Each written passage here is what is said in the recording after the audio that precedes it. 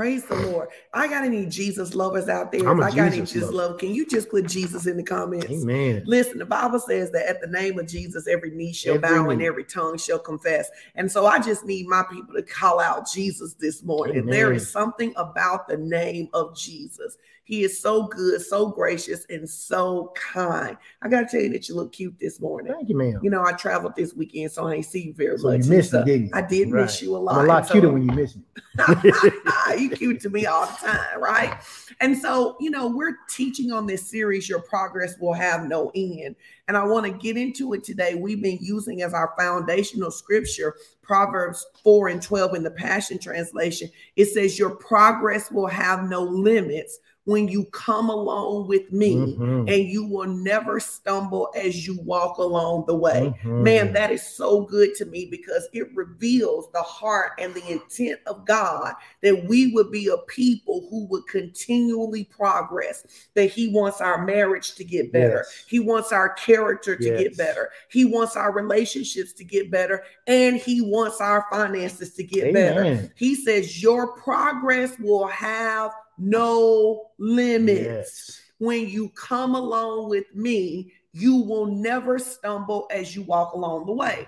Well, if you know anything about the Bible, you know that this scripture actually comes from Proverbs 4, which is really what many in the church would consider the foundational teaching around wisdom, right? In Proverbs 4:7 in the King James, it says, in all thy getting, get an understanding, get wisdom.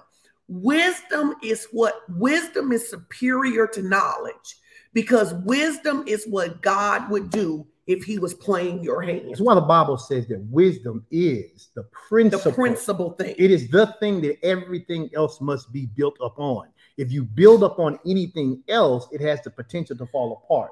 It's equivalent to when Jesus talks about building your life on a rock, on a solid foundation. We know that Jesus is that rock for us. Jesus is the beginning of wisdom for us. So when it says in all thy getting, it says wisdom is the principal thing, and in all thy getting, get an understanding. He says Jesus is your rock. Now understand what it means to come along with the rock. So when I look at this scripture, he says literally, your progress will have no limits when you come along with me. That doesn't mean asking Jesus to come your direction. It means when you fall in line with what he has already predestined and pre-planned for your life, things are going to happen, and there's just not going to be any limit to it. That's so good. You know, and the Bible is filled with a lot of keys for our life. Sure it is. And one of the things that it tells us, it says that the fear of the Lord is the beginning of wisdom. Yes. So in order to even qualify to properly handle wisdom, you have to have enough reverence for the Lord to value his words. Yes. You must have enough reverence for the Lord to value his words. One of the things that I think is really interesting, you know, I don't know if you realize this, but I've been coaching for 11 years now.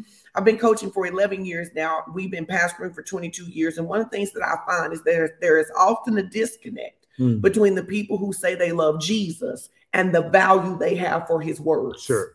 So this scripture is saying, I can't just say I love Jesus. I must value his words. I must value his written words.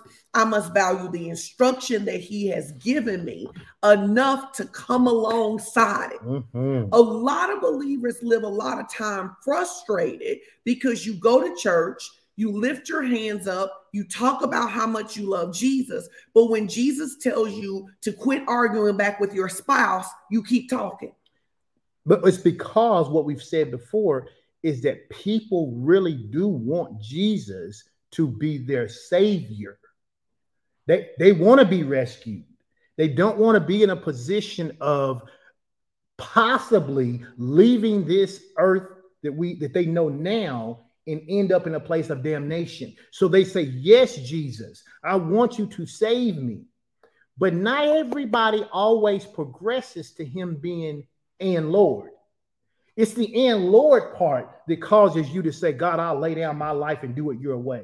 Until he becomes Lord of your life, just having him as your savior, you're missing out on the complete picture of what he wants. You're so missing out on the complete picture. And I was saying to Canaan the other day, I said, everything of value that you can see in your dad and I's life, right? Yep. It has come because we begin to come alongside wisdom. Yes. We allowed what God said to become the most important thing in our lives. The superior thing. It became the superior things. There have been many times in our 28 years of marriage that we had different opinions. Yes. There have been many times in our life where we would have wanted to go a different direction. Absolutely. There have been many times in our life where we didn't understand what God is saying.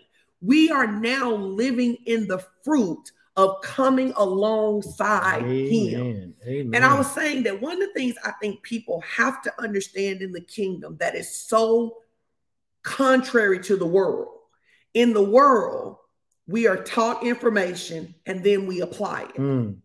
In the kingdom, he gives us an instruction and then he explains it. Yes. He gives us an instruction and then he explains it. On Thursday, I was driving and I was asking the Lord, why is his order that way? And he took me to Isaiah 55. He said, Sean, my thoughts are higher than your thoughts. My ways are higher than your ways. Even if I told you before I showed you, you wouldn't understand. You wouldn't understand why God chose to, for example, have us to stay in Northwest Arkansas for Jordan. Yes. We didn't understand that before Jordan was ever born, that when God was keeping us here, he was orchestrating something for her. He couldn't have explained it to us. Even if he had explained it to us, our natural wisdom would have said, well, there's good schools everywhere. Our natural wisdom would have said, we need to move where we think it's a superior school system. But he had already put things in place. So if you're going to really live this no limit life, you have to become a person who values what the Lord says. And you have to value it so much that once you have heard from him, you confer no longer with flesh and blood. I had, for my own personal life, I had to, and we've told this story before, I really wanted to move to Atlanta, Georgia. Now I know you don't necessarily like it now and those kind of things, but when we first got married and the Olympics was getting ready to be held in Atlanta, it's where everybody was going. Everybody who was trying to move and shake was trying to get to Atlanta. And every time the Lord told us we couldn't go, I saw that as God keeping something from me. And because I just didn't want to disobey God, we didn't go, but I didn't have any joy about staying either most of the time. And I realized that in my immaturity, what was happening is that I saw it as God trying to keep something from me, but God it had already prepared something for me.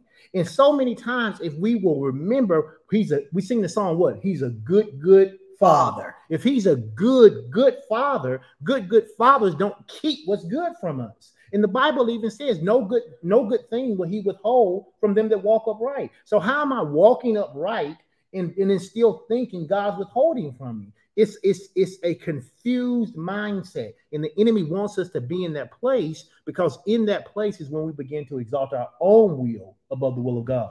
Now, Romans 12:2 says it like this. He says, be transformed by the renewing of your mind. Guys, I need you to understand. Do you know how you're going to be transformed? In your obedience. Yeah, and I love that. I love it when it says, it's one translation that says that, it says in the continual renewing of your mind. In the continual renewing not a of your mind. Thing. Yes. So what's going to happen is that the first step has to be, I value God's word above my opinion. Put that in the comments. I value God's word above my opinion. Yes, I value God's word above my opinion. I value God's word above my opinion. Can I tell y'all that most of the stuff that has radically changed our life didn't make sense to us? Right. Most of the stuff that has radically changed our life, the stuff that radically changed our marriage, the stuff that brought us into ministry, the stuff that brought us into the financial place that we live in now, it did not make sense to us. But what we purposed in our heart to do is that you used to say this years ago, if God don't help us, we go fail anyway. I mean, that was the thing that really brought it to my home, brought it home for me, and just had me thinking, no matter how smart we thought we were, no matter how many degrees we had accumulated collectively, if God don't help us in everything we do, we're going to fail. And once that became our mantra, it was easy to go to God about the little thing, about the medium thing, about the big thing. It didn't matter, because no matter what, if God didn't help us, we were going to fail. Let me ask you a question. Let me say this first. I realized as you was talking, do you know why I don't like Atlanta now? Because God didn't like it for me. So I purposed in my heart not to like that if God didn't like Atlanta for me, I didn't like Atlanta. And I didn't even realize that until you just said it. Because I thought I did used to like Atlanta. What happened? When God said he did not like Atlanta for me, I don't let myself like Atlanta. Somebody ought to take that word. I don't like what God don't like for me. I don't like what God don't like for me. So if God say this person should not be my friend, if God say I should not date this person, if God say this job is not mine, I realized when you were talking, I never understood this before, why all of a sudden I began to have a disdain toward Atlanta. Because I don't like what God don't like for me. And that disdain for Atlanta kept Atlanta from being an option. See, when I don't develop a disdain for what God has said doesn't belong to me, I will keep it on the table as an option. When I don't develop a disdain for the person God told me not to date, I'll date them when I've been single long enough. When I'm in a situation, I'll take the job when I've been in a bad situation long enough. The Bible says that we are to love what God loves and to hate what God hates. I don't like Atlanta because God doesn't like Atlanta for me. You have to make your palate match God's. Oh, that's good. Whatever God likes, I like. Whatever God don't like, I don't like. My palate matches God. And as you were sitting there talking, I had to remind myself I used to like Atlanta. Yeah. That's what it means to renew your mind. Yeah, in 94. You liked Atlanta. I like, baby, in 2022, right. You could not melt me and pour me in Atlanta. I don't even hardly like to go and visit my kids in Atlanta because God said Atlanta is not for me. And be clear, because people go, oh my God, Pastor Sean don't like Atlanta. I can't like Atlanta. No, hear what we said. You like what God likes for you, and you dislike what God dislikes for you. Atlanta may be the place that he's calling somebody else. That's right. And the best thing you can do in your life is get to the will of God. Yes. Now, this is the question I wanted to ask you, babe. When you look back at our marriage in those years when it was really tough, and you think about the instructions God was giving us that we didn't know the other person was getting at the time because we was both so cantankerous and needed to grow up, right? Could you have imagined at that point we would have the kind of marriage we have now? Dreamed of it, but didn't think it was possible. Dreamed of it, but didn't think it was possible. I never got married to have a bad marriage. Right. I got married because I wanted to have a great marriage. But when things were bad, I dreamed they could be better. I wasn't sure how they would get better, which is why I was willing to eventually obey God so I could see. And I'll be honest, sometimes I obey God to prove him wrong. I was like, okay, I'm going to obey. I'm going to be quiet and not say something. I want to show you that Sean's going to keep on talking. She's going to ruin this. I'm going to show you, God. But that ain't what happened, though. Y'all pray for the pastor. And so I actually obeyed God, and then things started getting better. And as things started getting better, it was like, wait, God does know more than I know, right? God does know more than I know. God does know more than I know. So what you should see in your walk with God is that the immaturity that argued and debated with God when you were a young believer, come on now, should not be seen in your life now. And it shouldn't just transfer from one thing to another. It shouldn't be you're immature about a job and now you done grew up in that, but now you're immature about your giving and now you grow up in that. Now you're immature about who you're in a relationship with. You need to grow up in all areas. You need to grow up in all areas. Why?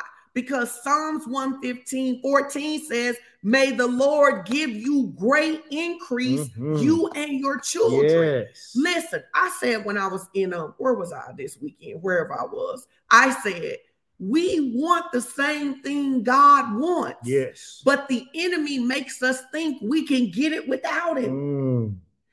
We cannot get. How are you going to get God's treasure without God? Come on. How are you going to get God's treasure without him giving you the keys? And here's the problem with attempting to get God's treasure without God. The enemy will present something to you that looks like it. And because you're trying to get it without God, you will settle for something that looks like what God wanted for you, but it doesn't have the same value and weight that God wants for you. God wants you to have a good marriage, but because you're trying to get it without asking God about who it is that you would want to be with, then you end up just picking somebody who you think you should have and getting something that looks like it's from God, but it's really not. And the reason I mentioned that is I was reading something this weekend while you were gone, and it was, I don't remember all 5 of them. There were 5. It was 5 things they said that Christians, adult Christians, young adults, middle-aged people are struggling with right now. And one of them was about trusting God for who they would marry. That was the thing that's the thing they were afraid of. They were afraid to trust God, because what if God tells me to marry somebody who don't fit me?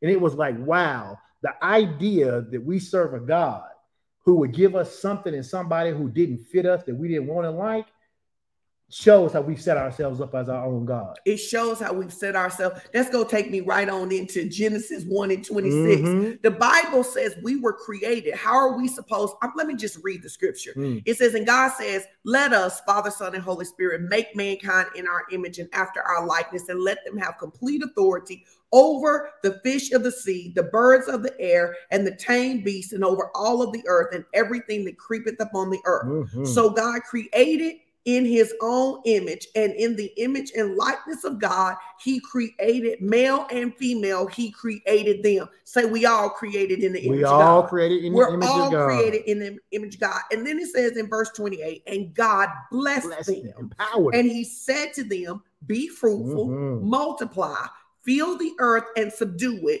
using its vast resources in the service of God and man, and have dominion yes,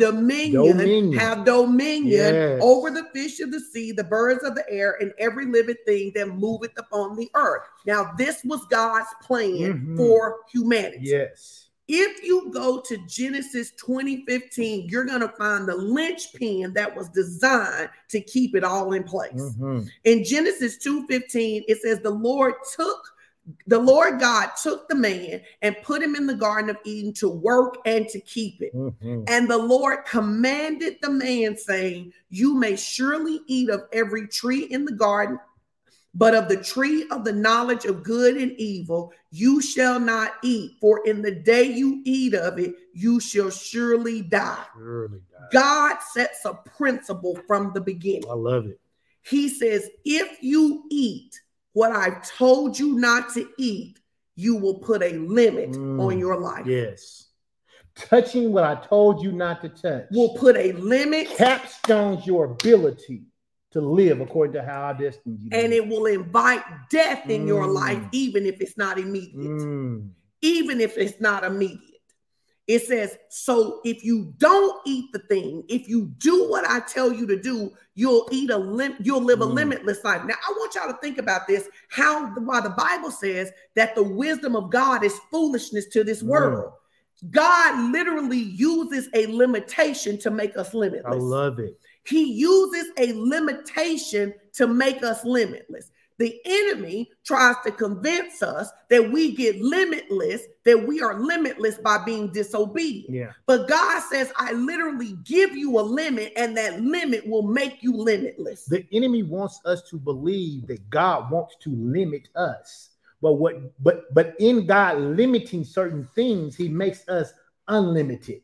And the reality of it is, I think about that scripture says God uses the foolish things to confound the wise, right?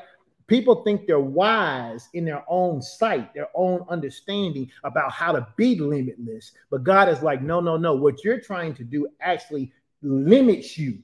What I am doing makes you live a life that is limitless. Limitless. Yes. So when you won't sow, yes, you put a limit on your life. Yeah, ooh-wee. When you won't give the way he's telling you to live, give, you put a limit on your life. When you won't develop the character he's telling you to develop, you're putting a limit on your life. When you won't forgive. When you won't forgive, you're putting a limit on your life. Now, the deception is that you're freeing yourself. My God, but any freedom that is obtained through disobedience is bondage. It's bondage. Say that again. Any freedom that is obtained. Say it slow. Okay. Say it slow.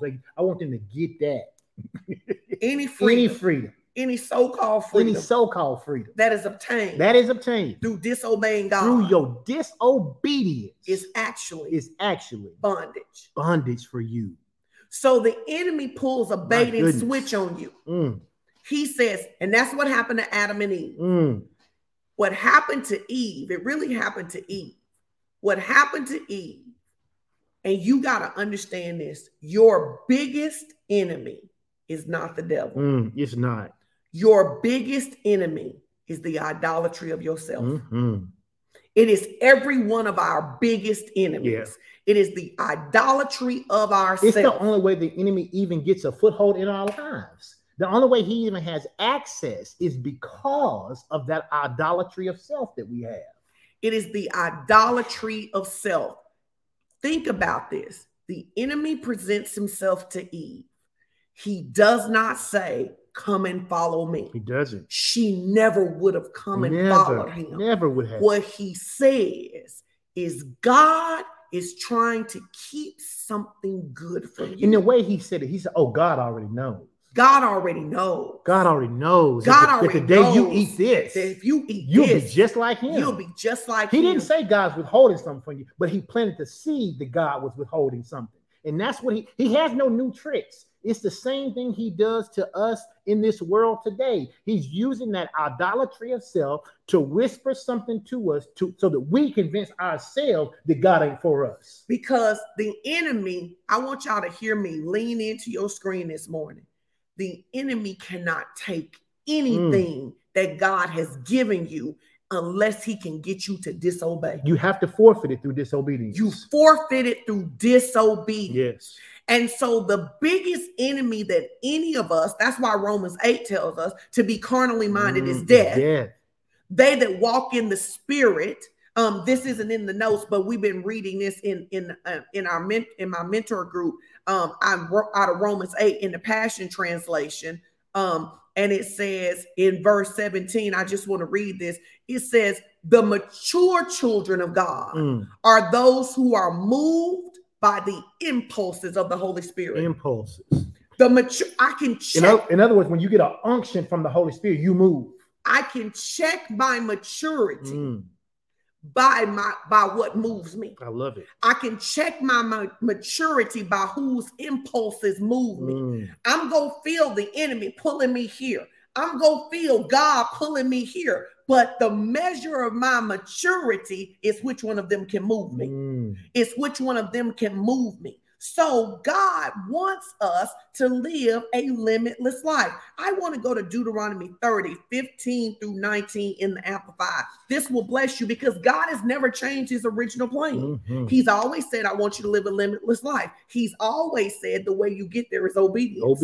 He's never changed it. Whether we're talking old covenant, whether we're talking before there is a covenant, old covenant, or new covenant. He has always said, my intent for you is for you to increase more and more, you and your children. And the only way to get there is through obedience. I need everybody to type in these comments real loud today. Obedience. Obedience. Obedience. How do I show my faith? Obedience. How do I show my love? Obedience. How do I worship? Obedience. How do I weather the storm? Obedience. How do I receive the promise? Obedience. How do I get the provision I'm believing God for? Obedience. So the enemy works desperately to get us to believe obedience is optional. To believe that and to believe that obedience is actually limiting. He wants us to believe that obeying God limits us. Because he wants us to think counterintuitive to what God has said, which is that if you obey me, your life will be limitless. Let's look at this, guys. Look at this. Are y'all learning something from this? Put in the comments what you're learning for this. Man, listen, if you're in Northwest Arkansas, you need to make your way to live service because, baby, let me tell you, there is an anointing in the place for the release of wealth today. Amen. In Deuteronomy 13 and 15, it says, listen closely. I have set before you today life and prosperity, good, death and adversity, evil. In that I command you today to love the Lord your God, to walk, that is to live each and every day in his ways, and to keep his commandments and his statutes and his judgments and his precepts. So that you'll do what? Live. So that you'll live. Everybody shout live. Live. Live. Not exist. Not exist. Live. Not survive. So that you will live. Live. Live. So that you will live. He wants you to live. Every area of your life where you are capped, if we walk through it, I will show you your disobedience. And I love this that he says, I command. That's a very strong, that's not a suggestion. He says, I command you today to love the Lord your God and to walk in his ways and to keep his command. He said, I command you to keep the commands. Because if you keep the commands, baby, you will live. You will live. You will live. He says, live and multiply. And multiply. Multiplication should be the mark of every believer. Because it's a result of living. A result of living is multiplication. He says, if you will keep the commandments, I command you to keep the commandments so that you can live and so that you can then see the multiplication that's on your life. And this is probably my favorite part of this verse. He says, so first of all, you go live and you go multiply. He said, and that the Lord will empower you in the land which you are entering to possess. I love now, it. I want to come back to this verse, but I got to finish this scripture right here. He says, but if your hearts turn away, my God, and you will not hear and obey, and you are drawn away to worship other gods, and to serve them. And to serve them. I want some of you to understand that for you, it's never going to be Baal. Yeah. For you, it's never going to be Asherah. Yeah. You need to put in there. But if you are drawn away and worship yourself and serve yourself, I declare to you today that you will certainly perish. You will not live long in the land which you crossed the Jordan to enter and possess. Guys, hear what he's saying. He was saying, you can temporarily obey him because God is good. He will let you into your promised place. But if you turn away from him, you won't maintain it. You know what I heard when you read? I've read this many, many times before, but when you read that time and it says you will not live long in the land which you crossed the Jordan to enter and possess, I was thinking, how terrible is it to disobey God, to live long enough to see what you think is God and then die? Or lose it all because it really wasn't from God. I love that. That's what happened when people get married and they don't ask and consult God about it. They marry somebody, they're happy, it looks like it. He says, but you won't live long enough. It won't last long enough. You won't get to enjoy it. You'll see it, but you won't get to enjoy it. Why? Because it wasn't from God. You got this from another God. Okay, so I want to say this. Here's the other side to that. He actually did give you the marriage, but you won't obey him now that you're married. Now you've exalted going out to brunch instead of going to church. Wow. Now you won't sow seeds. Wow. So you actually did have the marriage. He actually did give you the job. He actually did give you the house. But you didn't have it long. But you didn't have it long. Because you didn't obey God. Because he said, because this is what he says, which I think is so important. He says, but if you turn your heart, what a lot of people have never dealt with is that you used God to get the thing. He wasn't the most important thing. He was your means to an end. He was your means Never to an make end. God a means to your end. So then when you got it, you didn't need God. You didn't need God. My goodness. You used God to get the job. So when you got it, you didn't think you needed it. This reminds me of a testimony I have told many times before. Gracious. Years ago, there was a man who came here. He got a job at the University of Arkansas. I did not know him. We happened to go to dinner with them. God orchestrated as we were sitting there. The Lord was really dealing with me. You got to tell him. You got to tell him. You got to tell him. I said, I got to tell you something. The Lord told me to tell you. We was having a light, fun dinner. Were we not? We were. And the Holy Spirit told me to tell this man, you did not qualify for this job. I moved you into this position because your heart is for me. If you get in this position and you forget I got you here, I will move you. That's the part of God that nobody talks about. Right. That's the part of God that no. Doc Hilliard, I've been thinking about this all weekend. You know what Doc Hilliard says? Doc Hilliard says that when God tells you to do something and you refuse to do it, he will let you live long enough to see somebody obey him and live out what you were supposed to live out. Because here's the thing, while God loves you, God is not going to stop his entire plan for you. He's going to say, Brenda, come on and do this with me. Darius, come on and do this with me. Come on, let's do some great exploits. Come on, let's change the world. But if you go, no, I'm going to stay at this job.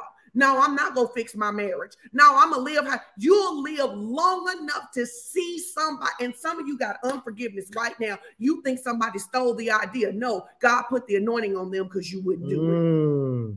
He put it was your idea first. Heaven gave it to you. But you wouldn't move. You wouldn't obey the impulse of the Holy Spirit. Baby, if you don't preach up in here. You wouldn't obey the impulse of the Holy Spirit. Let's keep going. He said, you will not live long in the land which you cross. So here's the thing, guys. Whether you end up there with a false God or whether you end up there because you dethrone God, it ain't going to last long. It's not going to last long, right? He says, I call heaven and earth to witness against you today. I call heaven and earth to witness that I have set before you life and death, the blessing and the curse. Therefore, you shall choose life in order that you may live. Everybody shout live. Live. You and your descendants. And then he tells you again how you choose life. By loving the Lord your God, by obeying his voice, by holding closely to him,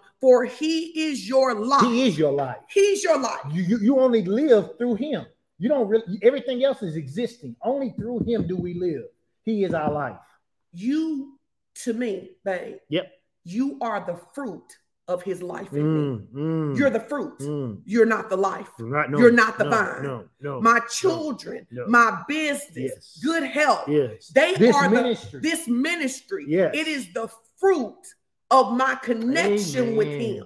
But he is the life. And some of you, even right now, you need to cast down the our children that you have in a place of idolatry. You have exalted your kids so much you can't even obey God. You have exalted your kids so much you say things like this: I can't do what God called me to do right now because I have kids, as though God is an idiot and he doesn't know that you have kids. You need to put God in his rightful place.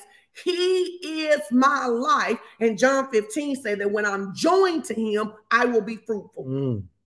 I will be fruitful. When I am joined to him, he will make me fruitful. There's a scripture, I can't think of it on my hand. He said, Isaiah 55, he maketh it bring forth. He maketh it bring forth. See, you need to understand that when you make God your life, God, because he is full of life, that's all that exists in him, he will make everything in your life fruitful. I love it. And I heard the Holy Spirit say, and God will make you bud in an unbudding season. God, he has so much life. You can be in a season where nothing should be budding, nothing should be living, nothing should be growing, nothing should be prospering, and you're following God and will be prospering in a season that all the economists, that all the experts, that all of the intellectuals will be telling you no one should be prospering right now, but you'll still be prospering. You will be like that tree planted by the river of living water. You will be like that tree whose leaves are green in every single season. You know what I heard when you said that? The reason that he can make you bud in an unbudding season is because in Isaiah, he said he'll make a river in the desert. Yes. If you obey God, yes, you can be planted in a place that should not prosper. But because you have obeyed God, my God, this good. It will. But okay, I gotta tell y'all a couple of testimonies, and then we're gonna wrap this up. We gotta get next door. I gotta tell y'all some testimonies. As we were going in the pandemic, literally, I was in a place, and the Virginia was shutting down. When they didn't even know I was going to make it home. I was just believing God. We had talked about maybe I would have to drive back to Arkansas because they were going to shut the city down. They were going to shut the nation down. And this well-meaning pastor said to me, you need to get out of Arkansas. He said to me, there is a wealth mantle on all these things I knew, right? Yeah. He was well-meaning. He was. And I said to him, it's not time. It's not time. It's not time. I cannot go until God releases me. Yeah. I want y'all to know that a couple of days ago, that pastor called me.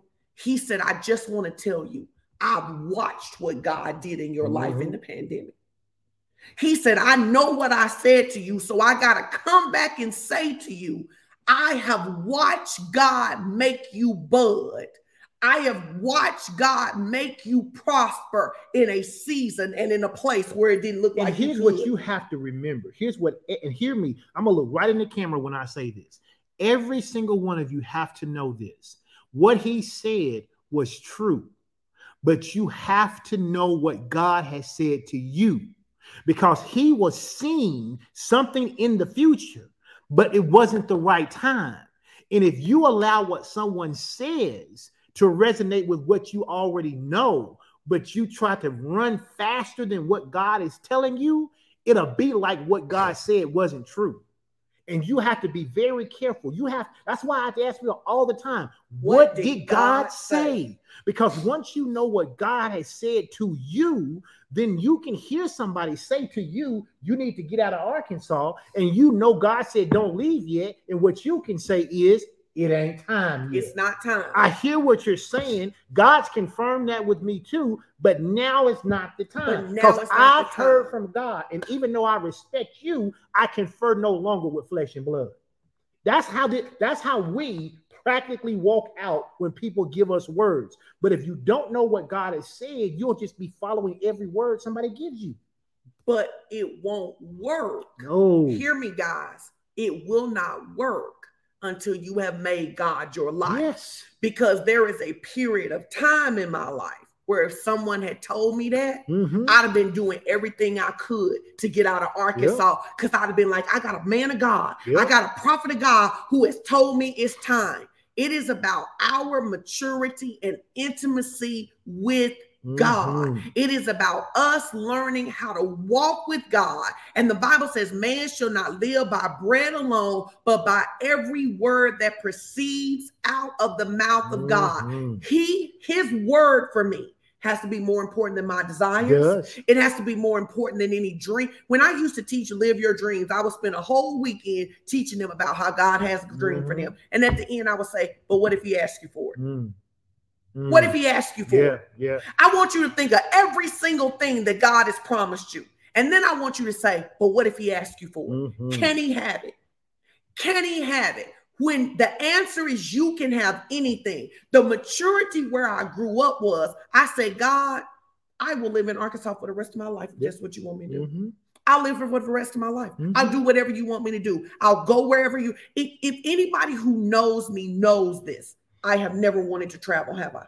I have never wanted to travel and preach. I don't like to leave my house. I don't like to leave you. I want to be wherever you are. I don't like to travel. But the Lord began to give me a word that he confirmed with my spiritual mother that I was supposed to travel. I had to decide that if God loved for me to travel, I love for me to travel too, because doing what he wants me to do is more important. As I was coming back home, we haven't even talked about this. As I was coming back home on the plane, I began to hear the Holy Spirit say this to me. And I thought it was so regal and so majestic. He said, I am looking for people that will serve at the pleasure of the King. I am looking for people that will serve at the pleasure of the king. And I said, I serve at the pleasure of the king. Many of you have not made the decision. I serve at the pleasure of the king. Yeah. I serve at the pleasure of the king. I do what gives the king pleasure, and the maturity is that I find pleasure in what gives the king pleasure. I love it. I find pleasure in what gives the Lord, what gives him pleasure. I want you to begin to see God, as Babe said earlier, not just Savior, but he's the Lord. He's the King of Kings. Yes. And I serve. I need some people to put that in the comments that you're making that shift this morning. I serve at the pleasure of the king. I go where the king tells me to go. I say what the king tells me to say. I do what the king tells me to do. I want to end with this right here as you get ready to give today. I believe that this will really bless you, will really help you. I've been saying for a long time that I found myself in the word. That's what the Bible says. Jesus found himself in the word.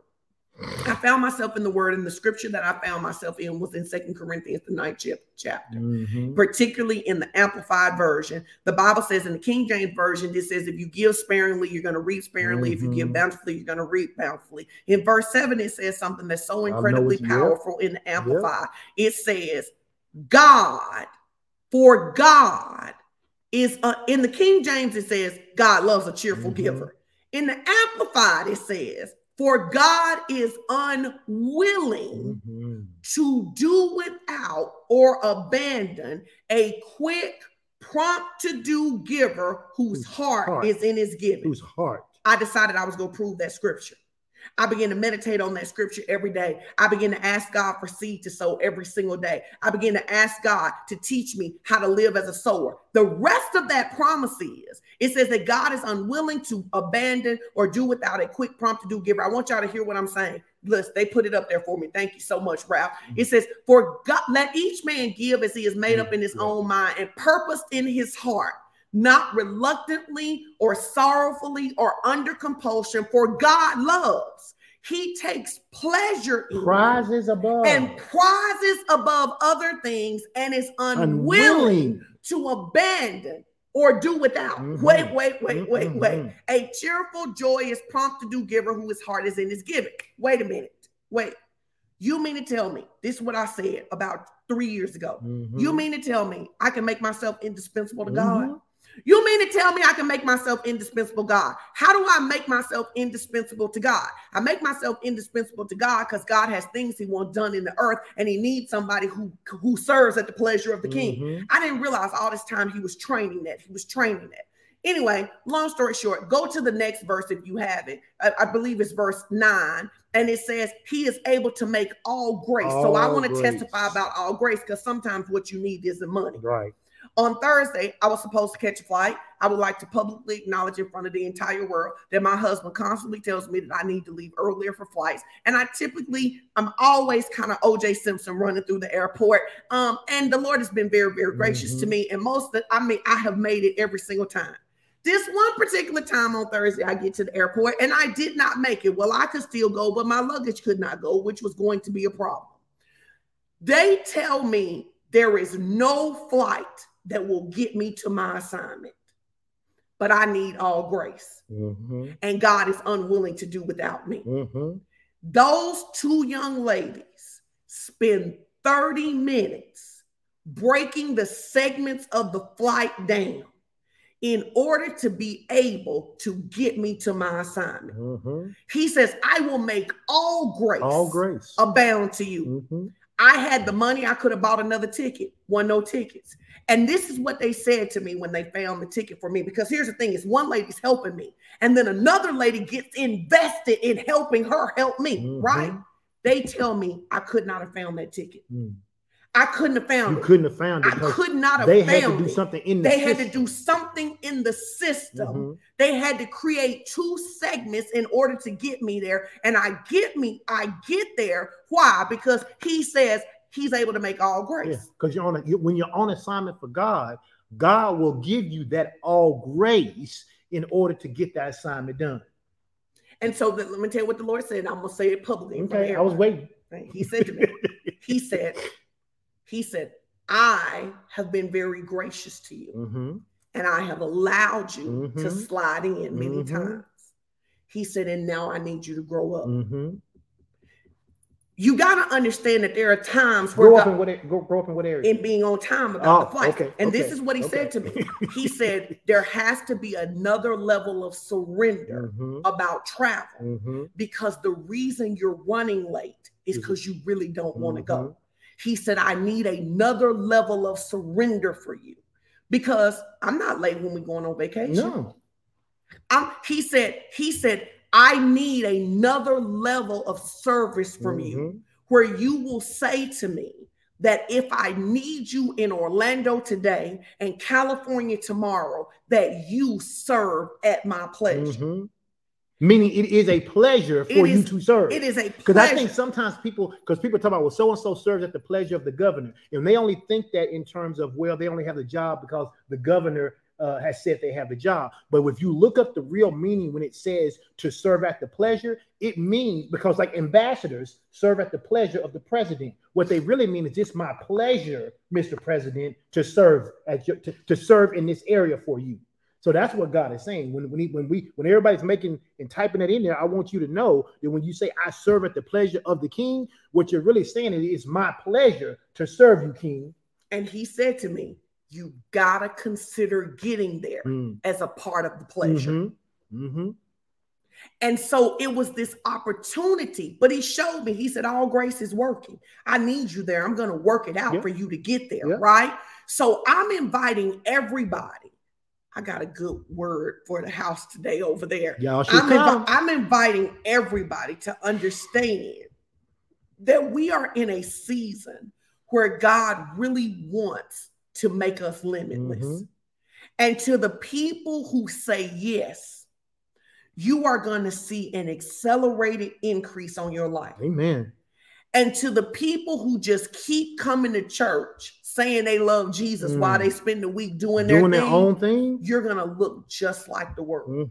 You're going to have the same struggles. You're going to have the same shortage. You're going to have the same lack. In other words, they're going to have limits. They're going to have limits. They're going to have limits. But to the people who will surrender and say, I serve at the pleasure of the king. It's my pleasure to serve you, king. It's my pleasure to serve you, king. It's my pleasure. And that's what you say, what's wrong with the church? What do we need to do? We need to begin to build in our heart.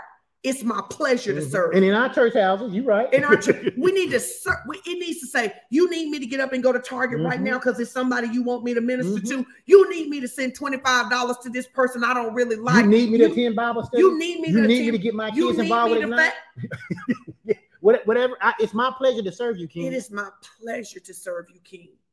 And for those of you who live that way, I'm telling you, there is going to be such an acceleration on your life that people are going to ask you, how are you living this way? Because God wants to make his people billboards for his goodness. Don't forget, this is the year we declare is a year of great progress. How do you achieve great progress? You serve at the pleasure of the king. You serve at and I just want to challenge you, and some of you go feel real corrected and in your chest and stuff. But I want you to say this. I want you to understand this, especially if you live in Arkansas and you say you're a covenant partner. I want you to really think about how committed you are to the pleasure of the king when you can't drive one Sunday because you're like, we would get back late.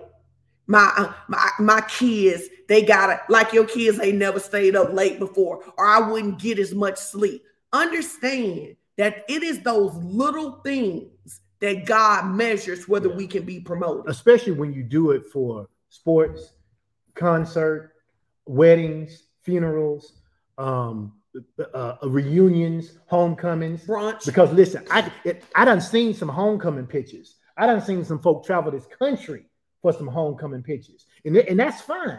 But you have to ask yourself, if I'm willing to do that, but then God says to me, come to the huddle. But then I start giving God excuses why I can't make it, why I can't pull up to the huddle, why I can't drive that early. I'm going to get back too late, when literally I spent money to fly or drive to go to a homecoming, to get an outfit, to pay money to go to the game, to hire a babysitter so I didn't have to take my kids with me. It's like, come on, ask yourself, are you really serving at the pleasure? Is it really your pleasure to serve the king? It's one of those self questions you have to ask yourself. I know it's tight, but it's right.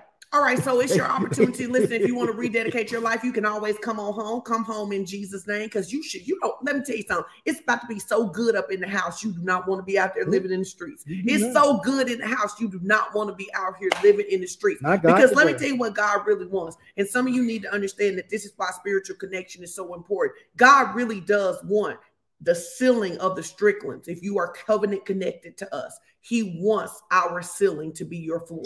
And we want it to be your floor. And we want it to be your floor. People say, well, wait a minute. I thought the pastor's supposed to be the head. I'm the head, but I want you to go further than I go. Jesus was the example. Jesus says, I'm going back. Greater work shall you do. Jesus wasn't like, oh, y'all got to stay under me. He was like, I want you to do more than I do, because I'm going back with the Father. I want you to go faster. Partner, say it again. I want every partner to do what? Go further faster. Go further faster. Further faster. And you don't have to go further faster real fast, because we ain't stopping progress. That's right. We want you to go further faster. We want you to understand that any place that we have gotten breakthrough in, this is why spiritual covering and connection matters so much.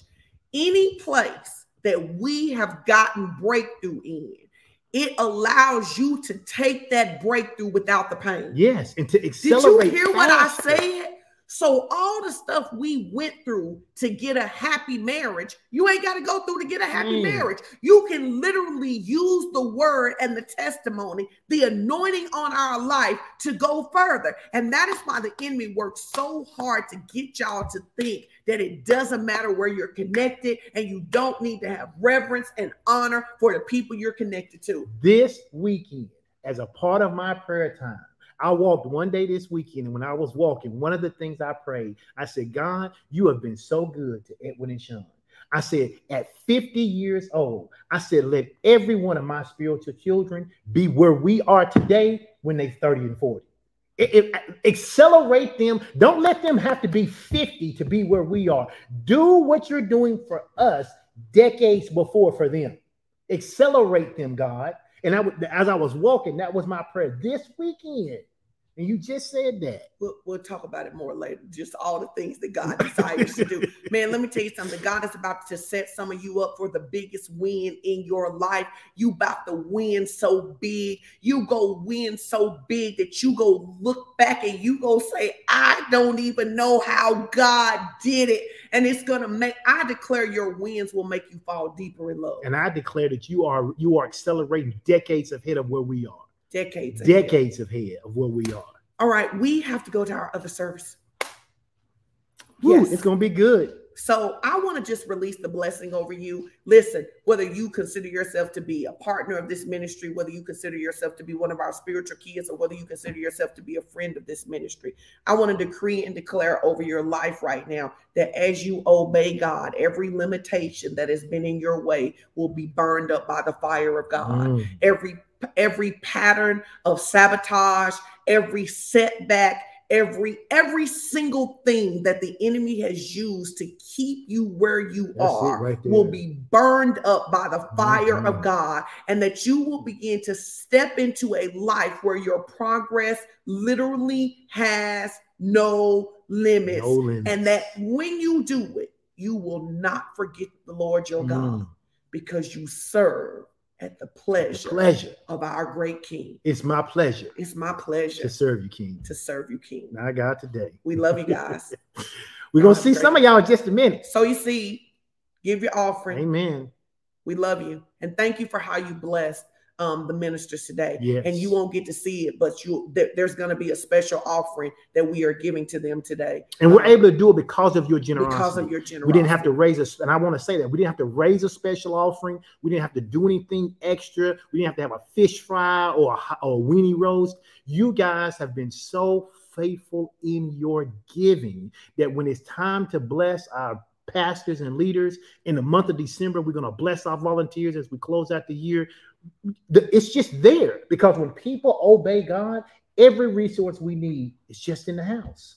It's just in the house. And so we ask you to continue to do that today. You can give via PushPay, via Tithely, Givelify. You can text to give. However you give, just do it today. If you're an international partner, you know you can give via PayPal. Amen. All right. We love you guys so much. Jamie, we want to see you in December. Yes. Let's see your beautiful face for the fire experience. Come on over. All right. We love you guys. Have a great day. All right. Bye-bye.